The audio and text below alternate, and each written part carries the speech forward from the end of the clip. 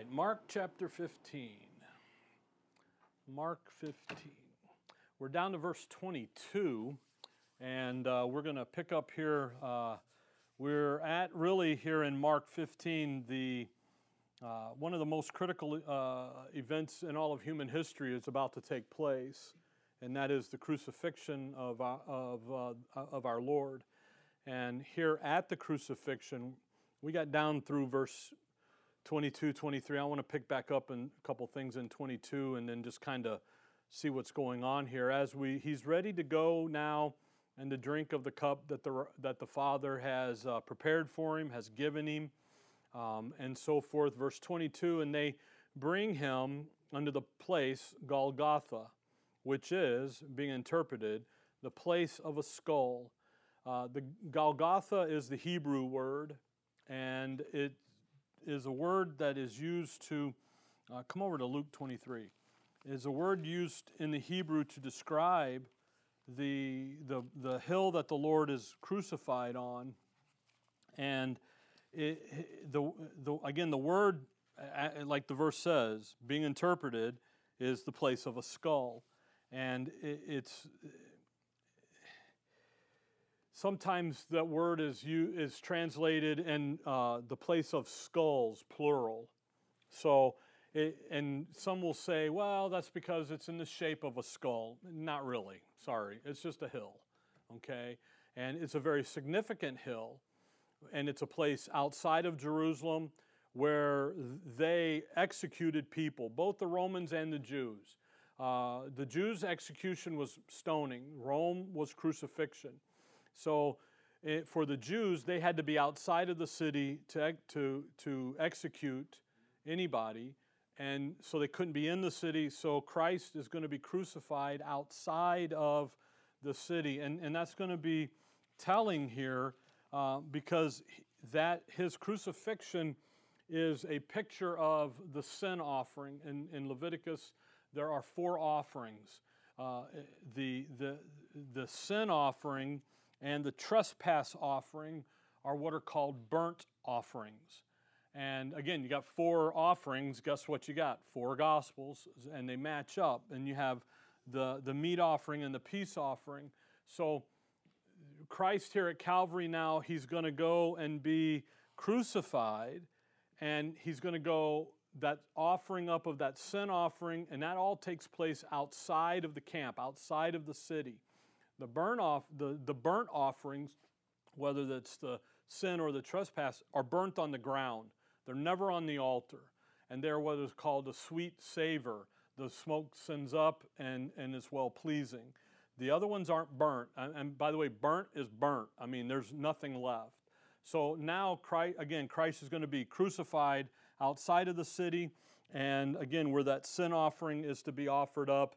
And the place here and is going to be Golgotha. Luke 23, by the way, you think about a cemetery, and my grandpa and my dad always said, go by the cemetery and oh, look, skull orchard, because that's what it is. And that's literally what we're doing, what we're talking about here.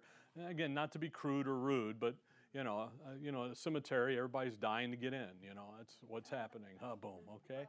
Yeah, but it's just, you figured that one out, Paul, huh? Okay. A big groan from the front row here. So, but when you think about Golgotha, it's just that. It's a skull orchard. It's a place where everyone is executed. In Luke 23, verse 33, verse 38, no, 33, sorry. And when they were come to the place which is called Calvary, there they crucified him and the malefactors, one on the right hand and one on the other on the left. And Calvary is the Latin word that means the place of a skull. So Matthew, Mark, and John use Golgotha, the Hebrew word. Luke used Calvary, the Latin word. If you look down there at verse 38 about the superscription, in Greek, Latin, and Hebrew. Those are the three major languages of the time of the Lord. And no Aramaic. No, Aramaic is Greek. It's what it is. Say, they get all goofy when they start talking. The book says these three are the major languages. Why? Everybody coming by speaking those three languages would be able to read the signs. So the Gentile word for the Hebrew place called Golgotha is Calvary. Now, what the new Bibles do is they pull that word out, so now we can't sing our songs, Go to Years of Spent at Calvary anymore.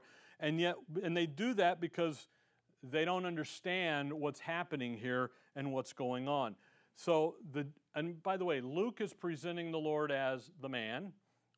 On Sunday nights, we've seen, as we've gone through it, that issue of where Luke, not only does he deal with Israel's Messiah, but then he reaches over here and brings in the Gentile into the conversation as well. Because it's through Israel and Israel's Messiah that the Gentiles then are blessed. And Luke uses terminology about all flesh and all men.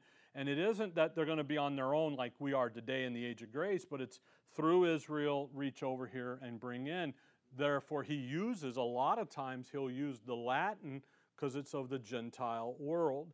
And they yank it out because they really don't understand that. They don't understand the perspective that Luke is coming to. So when you come back to Mark 15, and by the way, those people that yank that word out of that verse, they don't get mad about Mark 1:2, where it talks about Isaiah instead of prophets. See, they don't get mad about that, but they do about Calvary, and it's just it's ironic and it's too bad. So Hebrew, Latin, same place. It's describing the place where they're going to of execution, and it's the place of death. It's the place of the skull, and they're going to take him. And again, it's outside of the city. Now, if you look back up at verse 17, where we were last time when we came down through, these guys are doing stuff. The Roman soldiers here are doing stuff. They don't realize that they're fulfilling Scripture. They're just doing what comes natural to them. They're angry. They're mocking him. They got the purple. They got the scarlet. But notice in verse 17 that they platted a crown of thorns and put it about his head. And we looked last time about that issue of thorns. See, that symbol of the curse that God placed upon creation because of the sin of man. So the crown, they crown him with the curse of death, sin. They put it on his head because, and where that comes from is Adam and Eve, they just had bad thinking. And you think about the man's sin comes from deadly thinking, bad thinking. So here's Christ. He's going to be crucified for us because we've had deadly thinking that produced sin and death. And so they throw that crown on him. But now, verse 22, they're taking him to the place of death. He's going to the place where the ultimate conclusion of man's wickedness and sin is going to be on sinfulness. It's going to be on display. And he's going there. So they're not just taking the crown, they're taking him to the place that's representing death. They got the crown, the curse on him. They come over here, they're doing things. And again, they have no idea of what they're doing. They don't understand they're just doing it because this is what we do. So when we get into this stuff, you have to remember that. The Roman soldiers, they're Gentile dogs, they are unbelievers, they're lost, hell-bound sinners. They have no clue what they're doing. They're just doing it because Pilate said, let's do it. And again, they over and over and over again, we'll see this as we go through, that they do this, they're fulfilling Scripture. They do this, they fulfill Scripture. And that's just the storyline here as we see the travail of his soul. And the things that are going on inside of the Lord here, in his thinking inside of him as we go through here. There's things that are happening. The Lord is fully aware of it. He's been beaten. He's verse 21, they have to get him help to bear his cross.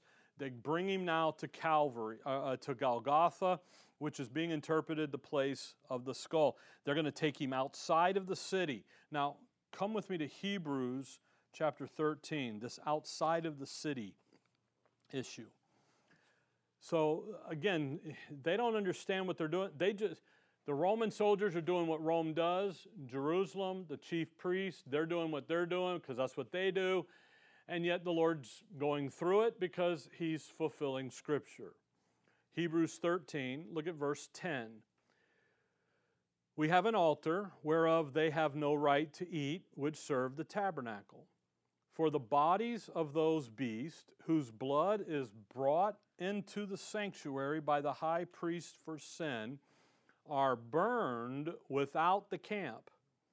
Wherefore Jesus also, that he might sanctify the people with his own blood, suffered without the gate. Okay, so we, the Jews, Israel, the Hebrews, we're burning the sin offering outside of the camp. That's where it's going to all happen. So guess what? Like that is the issue. The Lord's fulfilling it by doing what? The same thing. When you come back to Leviticus chapter 4. Leviticus chapter 4. I thought about this, thinking about it. Leviticus 4, you have the issue here, the sweet savor, the sin offering issue is in Leviticus 4.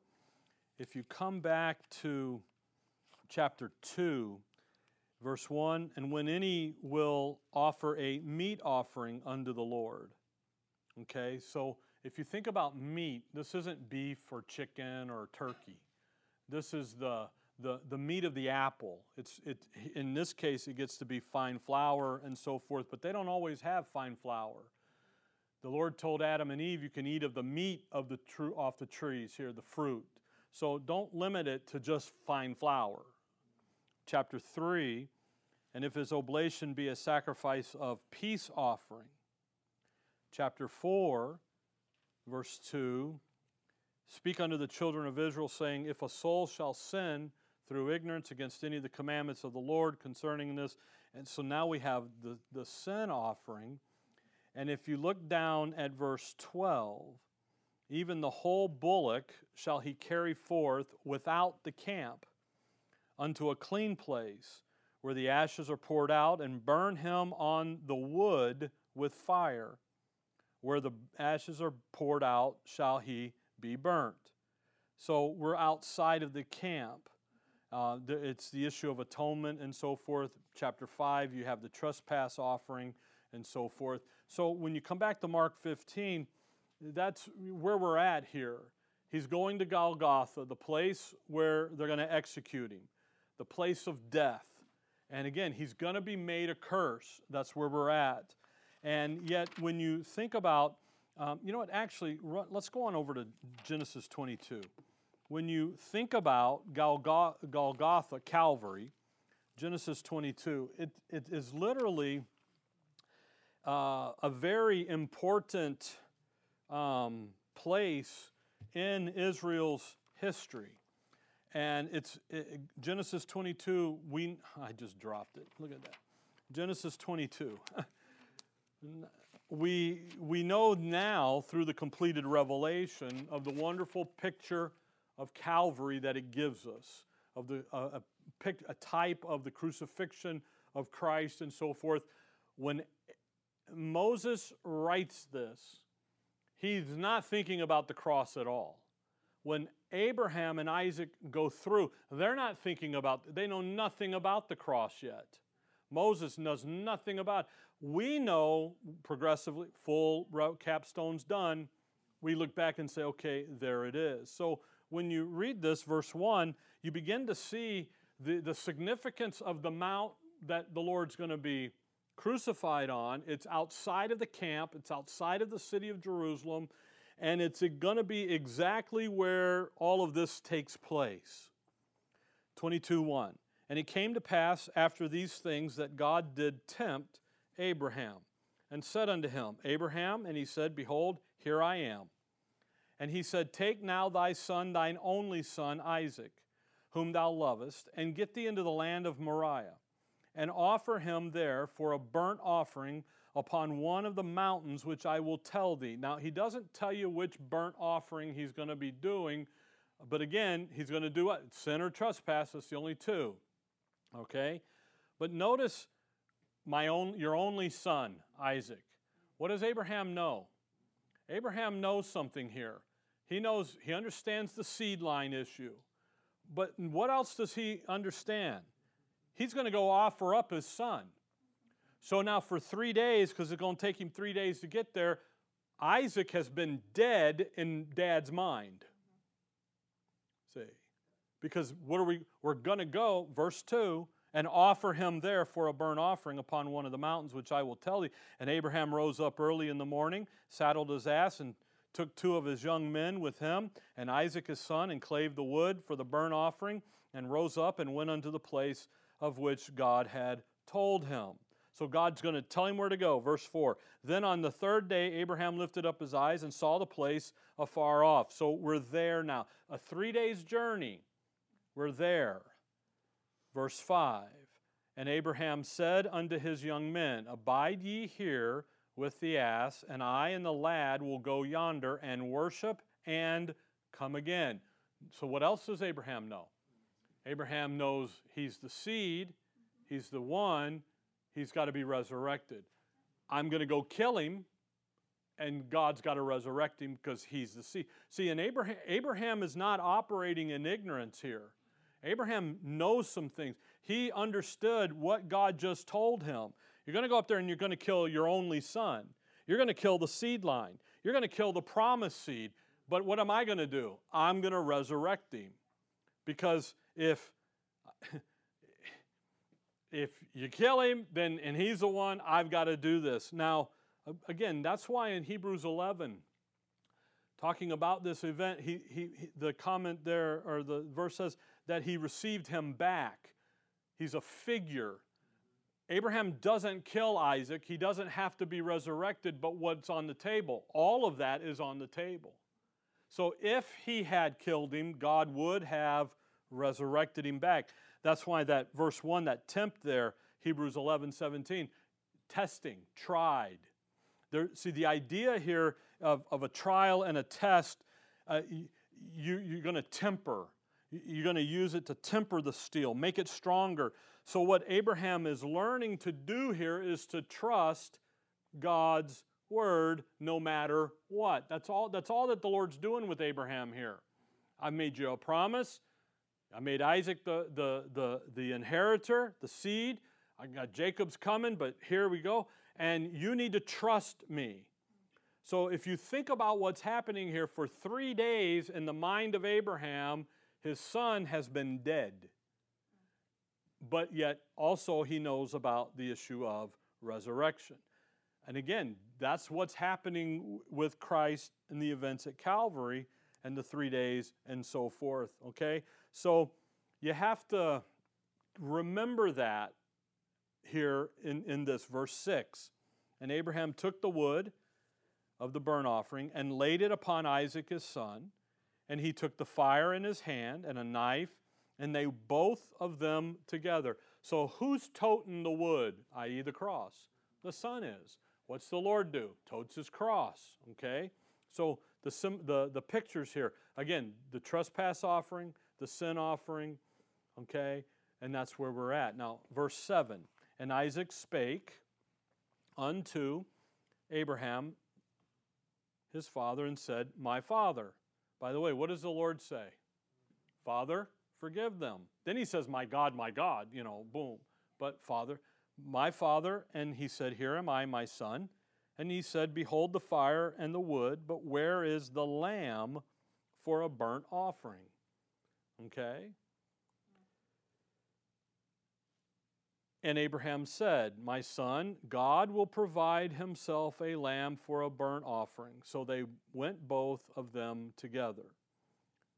So we're going to have an offering, a burnt offering. Again, we don't know which one it is, the trespass or the sin. That's the meat offering and the peace offering. They're not a sweet savor. They don't get burned up. This one does. By the way, Mark focuses in on the sin offering, Matthew on the trespass offering. Okay? So you got some similar, but both the trespass and the sin deal with sin. They deal with the sins and then the sin nature. Trespass, the sins, you broke the law, you trespassed the law, here's your activity. Sin, sin. So both of them have to be paid.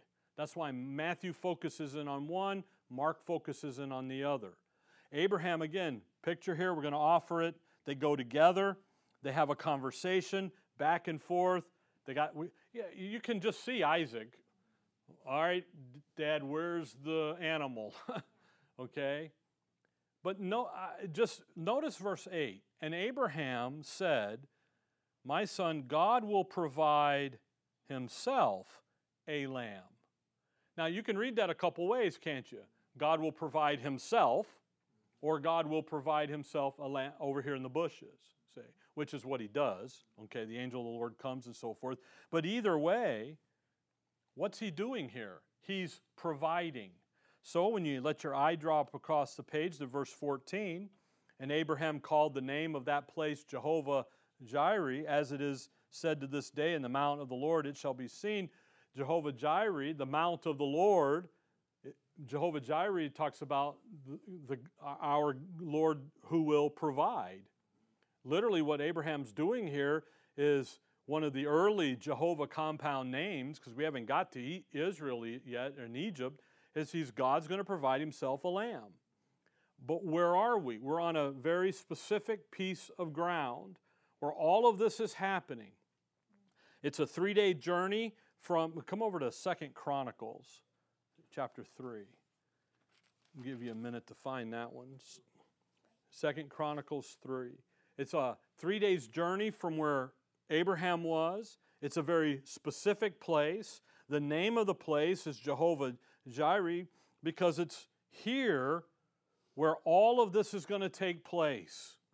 So it's very special. Now, 2 Chronicles 3, we're going to see where this place is at. And again, it's not forgotten. This place is very significant in Israel's history and so forth, and it's a very special place in the worshiping of Jehovah. 2 Chronicles 3, verse 1. Then Solomon began to build the house of the Lord at Jerusalem in Mount Moriah, where the Lord appeared unto David his father in the place that David had prepared in the threshing floor of Ornan the Jebusite. And he began to build in the 2nd day of the 2nd month in the 4th year of his reign. So where is Solomon building the temple, the house of God? Mount Moriah. Genesis 22, if you still got it, where did the Lord send Abraham? To the land of Moriah. Okay, and to one of the mountains, and I'll tell you where it is. So in 2 Chronicles 3, Solomon here is going to start building, and he's going to build on the very place where Abraham offered Isaac in type, the very place where Jehovah is providing for him, providing a lamb, the very place where Dad David just bought it from Ornan. So it's very specific. It's not just we'll go over here on South Mountain. No, it's Camelback Mountain. That's where it is. And so when you think about all that's going on here, it's not just willy-nilly, okay, we'll do this right here. No, this is where it's at. Now, you're in 2 Chronicles. Come back to 1 Chronicles, chapter 21. So when you study out this 1 Chronicles 21, this is, Samuel and Kings is man's viewpoint of history. Chronicles is God's viewpoint of that same history. It's in Chronicles that God says that Saul was a devil, was a beast. Okay? But yet in the Kings, what was Saul? A great man, king. So you've got things like, so when you read Chronicles, you're reading God's view of the same history. Samuel and Kings, here's human viewpoint, here's what the human historians look at. So in 1 Chronicles 21, you look at there, verse 18, then the angel of the Lord commanded Gad to say to David that David should go up and set up an altar unto the Lord in the threshing floor of Ornan the Jebusite. And David went up at the saying of Gad, which he spake in the name of the Lord. And Ornan turned back and saw the angel and his 4 sons with him, hitting themselves. Now Ornan was threshing wheat, and as David came to Ornan, and you know what you end up having? You end up, verse 25, so David gave to Ornan for the place 600 shekels of gold by weight. See? He just bought it. And David built there an altar unto the Lord and offered burnt offerings and peace offerings, and called upon the Lord, and he answered him from heaven by fire upon the altar of the burnt offering. The Lord commanded the angel, and he put up the sword again into the sheath. And at the time when David saw that the Lord had answered him in the threshing floor of Ornan the Jebusite, then he sacrificed there for the tabernacle of the Lord, which Moses made in the wilderness, and the altar of the burnt offering were at that season in the high place at Gibeon. But David could not go before it to inquire of the Lord, for he was afraid because of the sword of the angel of the Lord. So he bought, what did he buy? He bought the very place that was going to be needed. Not only is it the place of Abraham and Isaac, not only is it going to be where Solomon's going to build the house, but it's literally going to be Jerusalem. And this place that that David buys here ultimately becomes Jerusalem. Now come to John 19. Again, very significant. John 19. And you say stuff, then verses fly through your head like wings on a dove. In Genesis 14, you got Melchizedek, king of Salem, Jerusalem. He's the first king of Jerusalem, Melchizedek. So you got things like that. This stuff isn't just lost to out there into the no man. It's very important. It's very critical. So in John 19, if you look here at verse 16, then delivered he him, therefore unto them to be crucified, and they took Jesus and led him away. And he, bearing his cross, went forth, just like Isaac, into a place called the place of a skull, which is called in the Hebrew Golgotha. So he's led away. Again, it's not just throwaway information here. Why did he go to Golgotha, Calvary? Because it's the very mount that Abraham offered Isaac on, that David purchased and got ready. It's the very place. David buys it, the ground. This is where Jerusalem is. It's not in the city, it's outside of the city. Okay? Now, I've never visited Israel, I've never been there, but my understanding is where they take you and say this is Mount Calvary is not the real place, and so forth. And I couldn't tell you yay or nay, but leave it to man to corrupt all of that and to charge you $20 to go see it, okay? But the point is here is in the scriptures where God is going to put his throne is exactly where he's crucified, where Abraham, Isaac, David, all of this history in Israel, it's exactly right there. And so Christ is taken, come back to Mark 15. Christ is taken outside of the city, and he's taken there to be the sin offering. So as we just look down now, starting here, we touched on verse 23 a little bit last time, but just to get going back in it, there's tremendous fulfillment of scriptures like that. I don't want you to think that Golgotha and Calvary are just taking up space on the page. It's very significant land area where they're at, the place of the skull. So 15:23, and they gave him to drink wine mingled with myrrh, but he received it not. So again, they're going to give him the morphine, the deadening agent, the desensitizer, a sedative. They did that to calm him down, therefore making him easier to kill. Okay? And they did that, but yet he said no, because he is to taste death in its fullness. He's to taste death for every man, and it can't be dulled down. That verse in Revelation 14, if you run over there just real quick, verse 10. This isn't him. This is some folks that are getting cast into hell in the lake of fire. 14:10 of Revelation, the same shall drink of the wine of the wrath of God, which is poured out without mixture into the cup of his indignation. And he shall be tormented with fire and brimstone in presence of the holy angels and the presence of the... You see that without mixture? That's what the Lord had to do. When he looked at that cup in the garden, he's looking into it in the wrath of God without mixture. So in 15:23, if he takes the myrrh, that's the deadening, the sedative agent, then he begins to, it diminishes the tasting of the death. And it can't happen. It's got to be without mixture.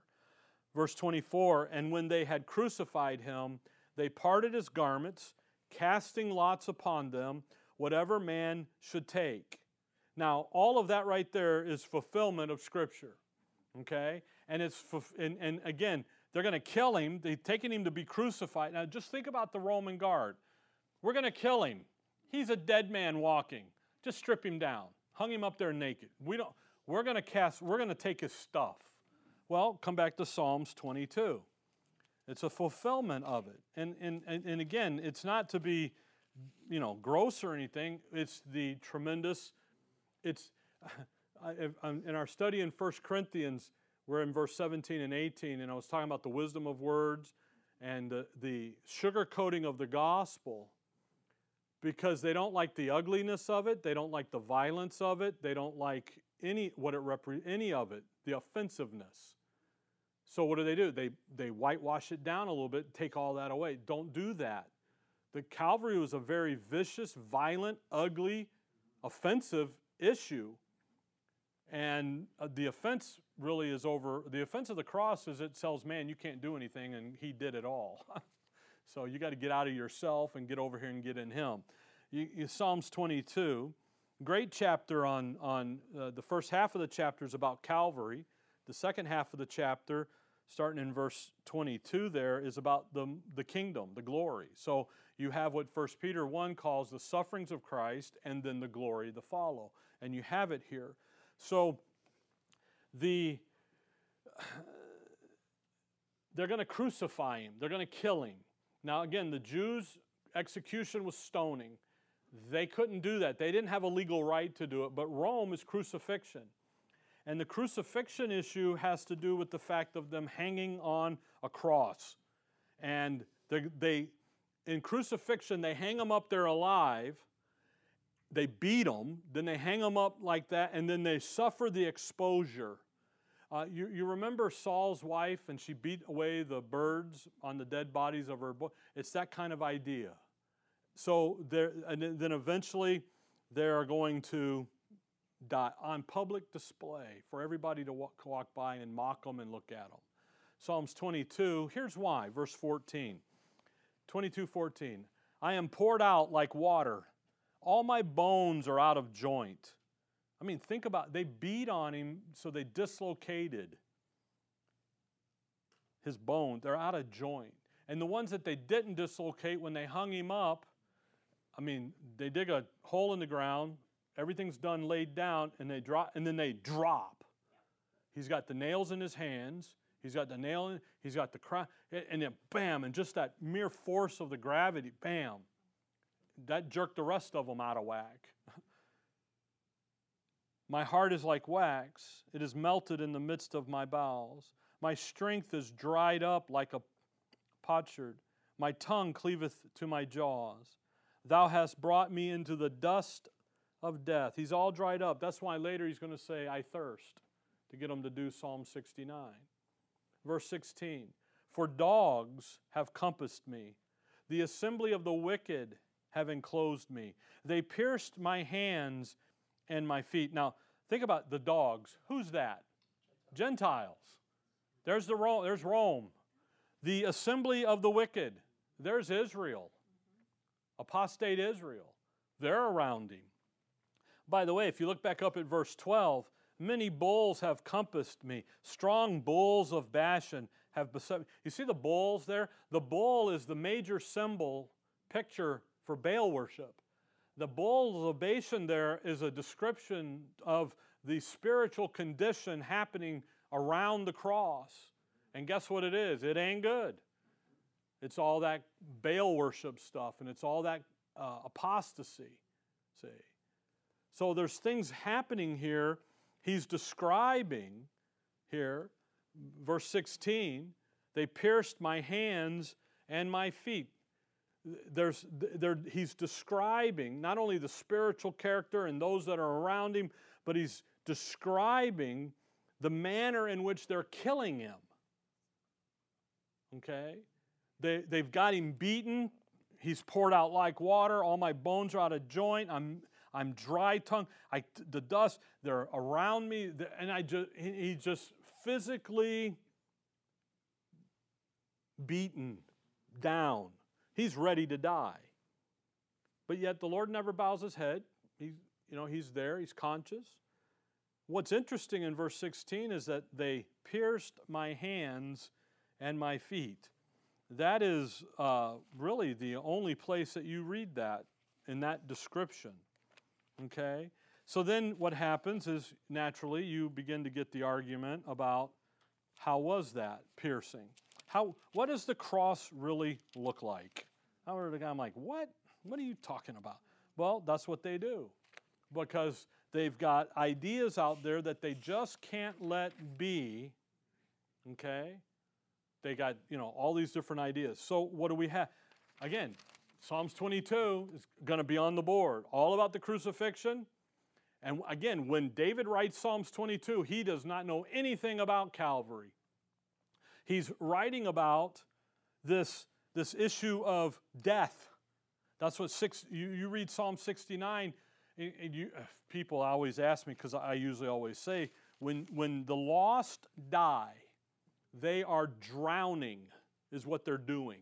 Their soul is drowning. That comes out of Psalm 69. The mire and the mud. And they can never catch their breath, if you will. If you think about, I hope you haven't drowned because you're sitting here.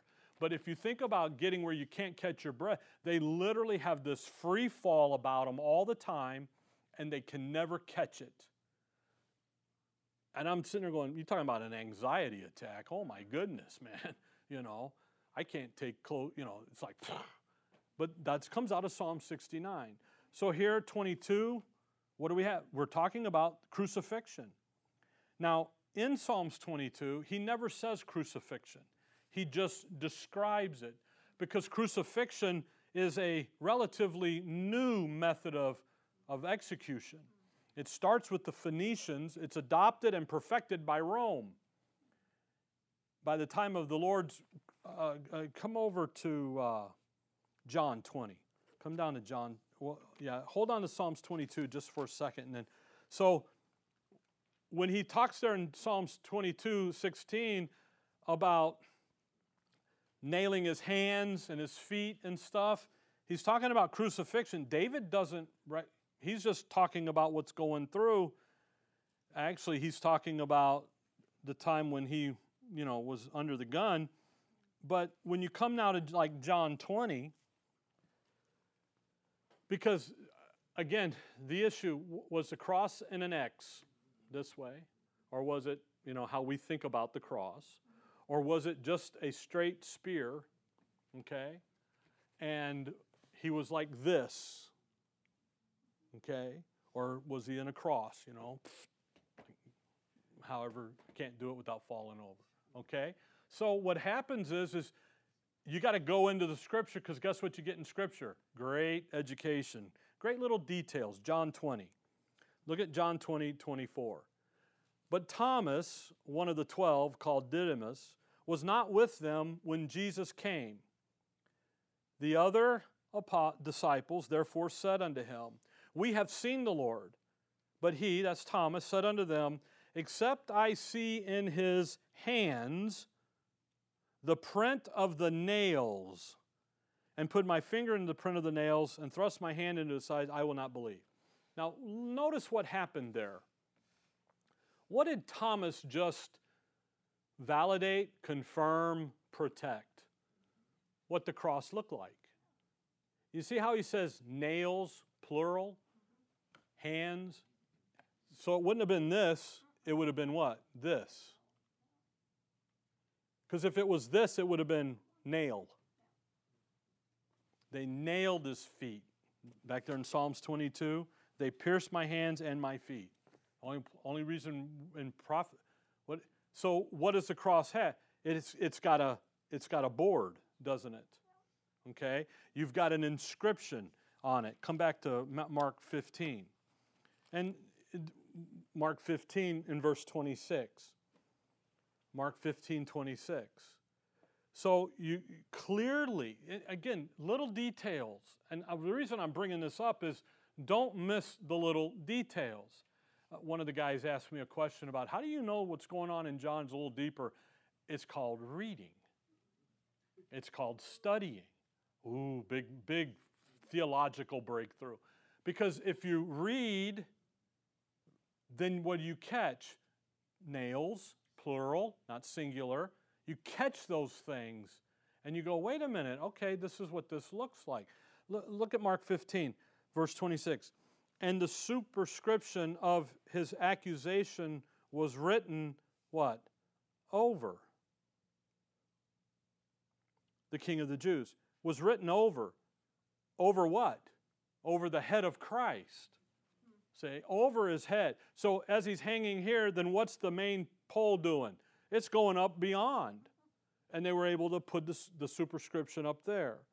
So the narrative about the cross, it's a simple beam with the cross member, with enough room above to put the sign, to hang the sign. They nail his hands, so he's outstretched. The feet are nailed together, and boom, down he goes. By the way, it is very interesting that Thomas doesn't say, I need to see his feet.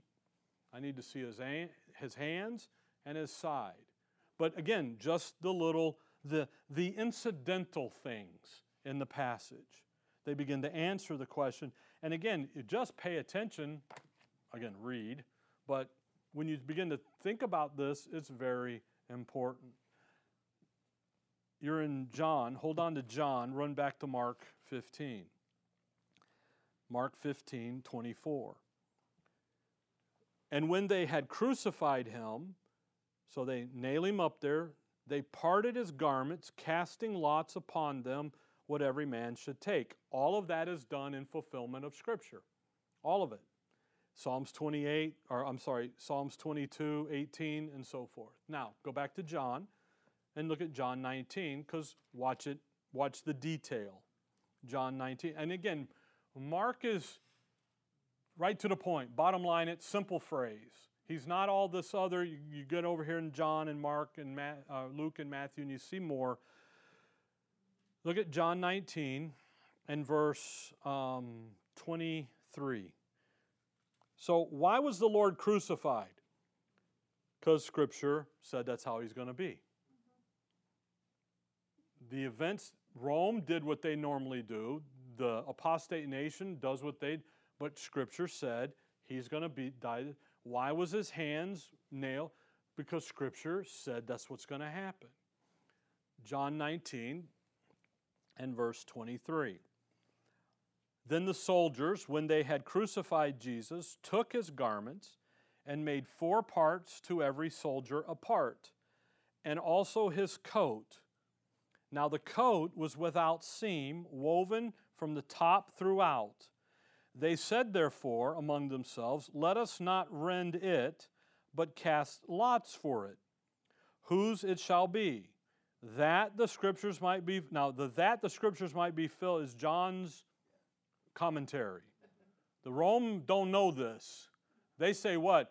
That's a good piece of garment. We're leaving that alone. We're going to cast the lots on. We'll run the dice game on that.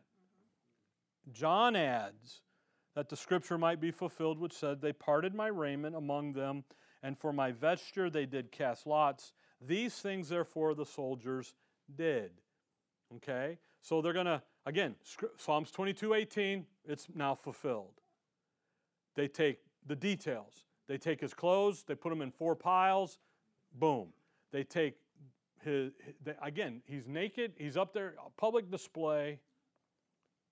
He's not going to need it. Let's pile them up, let's get them up. But the vesture, it's a good piece of cloth, let's leave it alone. But what do? They cast lots. Now, come to Proverbs 16. So what happens then is, casting lots, in Acts, Peter and the guys cast lots to choose Matthias. Oh, they're gamblers. Gambling's bad, right? No, not. Now, casting lots that Rome was doing, the soldiers are doing, that's that high game of chance. That's the gambling game. That's what they're doing. Have you ever played right, left, or center? The little dice game. Great game. You end up killing everybody, but especially if you do it at our house, because you never would know. You look at my girls and you think they're nice and sweet and meek, but when the games come out, the Jordan side shows up. We're winning at all costs.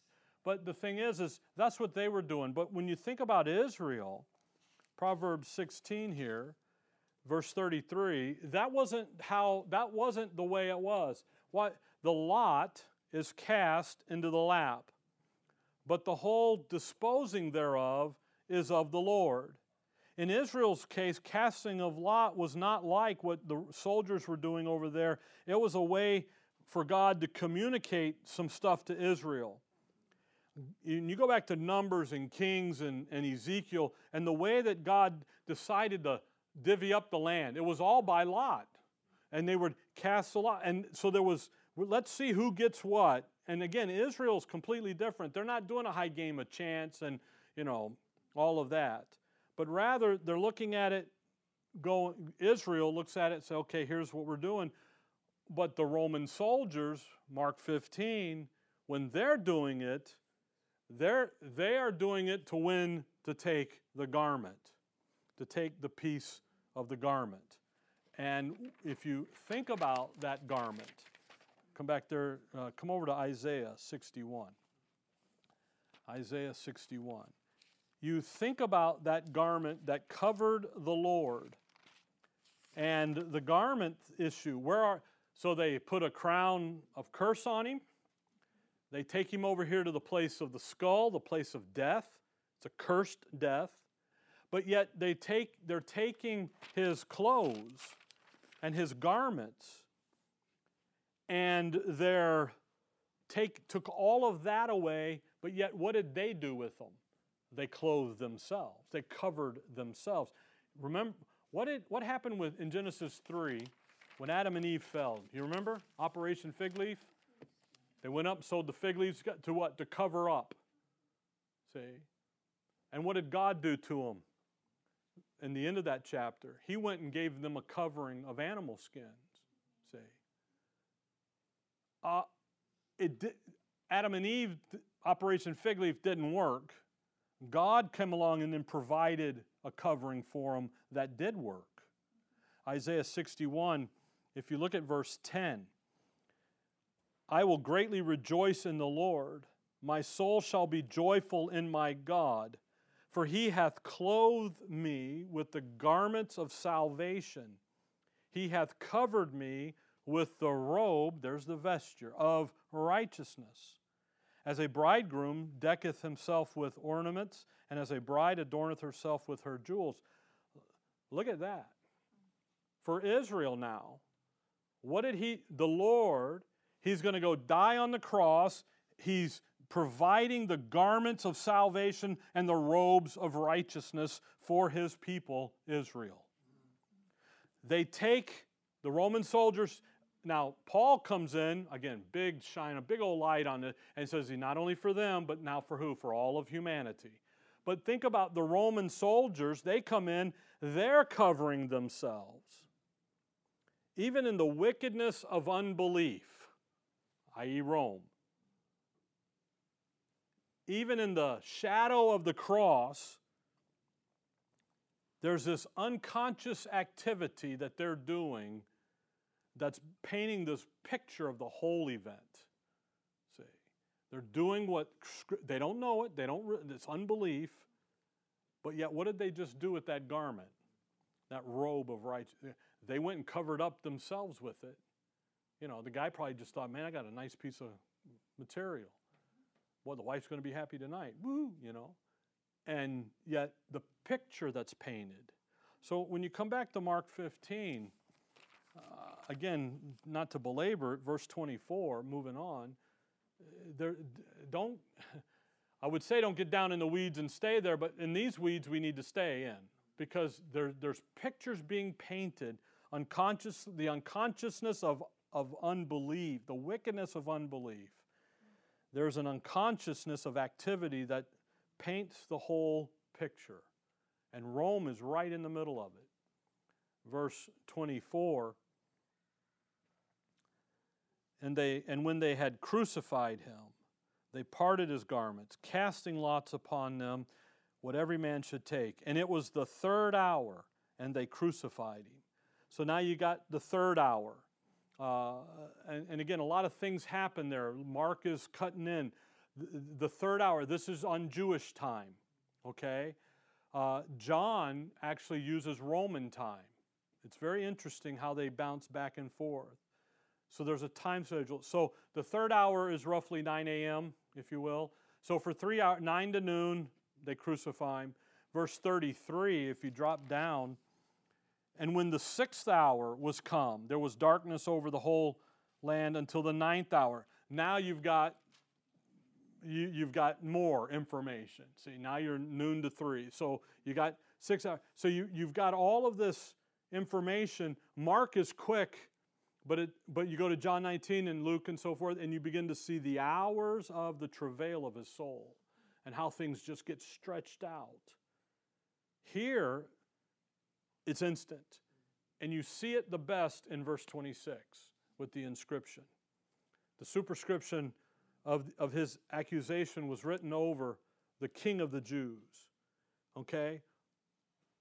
Now, get Matthew 27, get Luke 23, and get John 19. And you can do it. Okay? Luke 23, Mark 15, Matthew 27, John 19. You just fold the pages over. Okay? Let's go to, I want to show you something here with this superscription, because this is a big bone of contention with people when it comes to your King James Bible. Because all four say something different. And they go, see, it can't be right. Which one is it? Well, it's all four. Because, again, the Lord is presented in four pictures. Okay? Pilate is the one that writes this. It's interesting in John, they say, take it down. He goes, nope, I wrote it, it's staying. Okay. But Pilate writes it. In Matthew 27, verse 33, they go to the hill, they go to Golgotha. Verse 37, and set up over his head his accusation written, this is Jesus, the King of the Jews. So Matthew says what? This is Jesus, the King of the Jews. What did Mark say? King of the Jews. Okay? Go to Luke 23 and verse 38. Luke 23:38. And the superscription also was written over him in the letters of Greek and of Latin and Hebrew. Again, the three languages. Hebrew, the national language, okay? This is the King of the Jews, all right? So what do we got? We got Matthew, this is Jesus, King of the Jews. We got Mark, King of the Jews. And then we got Luke saying, this is King of the Jews. Drops in and, well, which one is it? Well, it's all of them. Now go to John 19.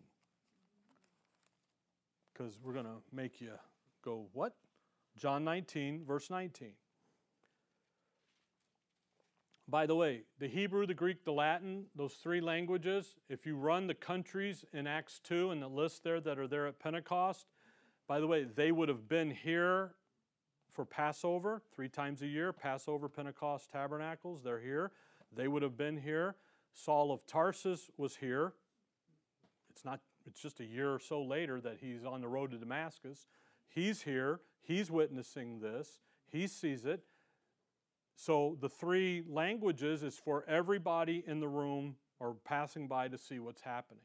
So this isn't out on the back end of nowhere. This is outside of the gates, outside of the city, prominent. John 19:19. And Pilate wrote a title and put it on the cross. And the writing was, Jesus of Nazareth, the King of the Jews.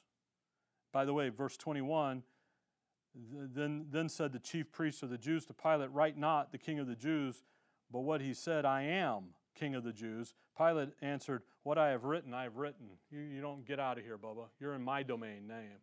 But notice what the title said. Jesus of Nazareth, the King of the Jews. See? So which one is it? It's John 19. It's all four of them. But John 19 is the official one. Okay? The official up above him was Jesus of Nazareth, the King of the Jews. Why? John presents him as who he is, the Son of God. John presents him as king, servant, man. He's it. He is everything. He is Jehovah. You'll learn that Sunday. So come Sunday. He's Jehovah. Mark, the King of the Jews. Why? Because that's the issue. That was the issue with Pilate. That is the issue. So Mark comes in and he simplifies the statement. He gets it down to the bare, what is the issue here? He's the King of the Jews. And we've seen that in Mark. Matthew, this is Jesus. Well, who is Jesus? He's the king. Luke, this is the king. Here's the man. We don't have all of that. Here, Mark, again, right to the simplicity of it, where the whole statement is John 19, okay? Matthew records the piece where he's looking at Mark, right to it. What was Pilate's whole issue in Mark? You said you're the King of the Jews. What say ye? The Lord looks at him and says, did you say it or somebody tell you that? Why? Because Pilate's worried about the insurrection issues and so forth. So when you come back in over here, we'll pick up in some of this in a couple weeks here when I get back. I don't want you to lose the detail. Because the detail, we didn't run all the verses. You could spend all night off of one verse running all the fulfillments. But it's just, Psalms 22 is a big one, Isaiah 53, they're big, and so forth, Proverbs and everything. But what happens is the crucifixion, everybody saw it. And what you begin to see now is you begin to see the hours, the travailing of the soul. And we'll go back into the time schedule, the third hour and all that good stuff, okay, if I remember, okay? But I don't want you to miss the detail of it. The little things, the plurality of nails and hands and so forth. Just the little things, because those are what makes this pop for you and I. Because we have a full revelation understanding, and we can shine it back in and go, wow, there it is. We can go back and look at the first time I ever heard anybody ever talk about Genesis 22, I was like, yeah, okay, whatever.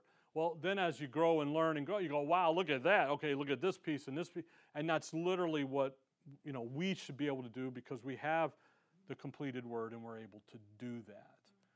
Again, leaving it where it is and who it's talking to, and yet understanding all of the details. Okay?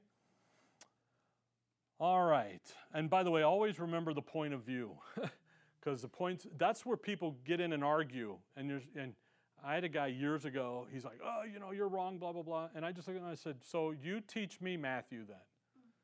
And he's like, well, I go, don't McGee me. Don't go get Dobson and these guys. You teach me. And he's like, well, I don't have time. I'm like, okay, I just spent 2 years, 3 years teaching you. But he didn't like the point of view, the portraits. And it was tough for him you got to get that so that you understand why these little differences, why the little things. Again, Mark is right to the point, and we've seen that from Mark 1:1. So, okay? All right. Heavenly Father, we thank you for the morning, or for the evening, Lord. We thank you for your word and the study of it, and to look into these things where we begin to see the real issues here of the crucifixion and what was really going on. In your name we pray. Amen.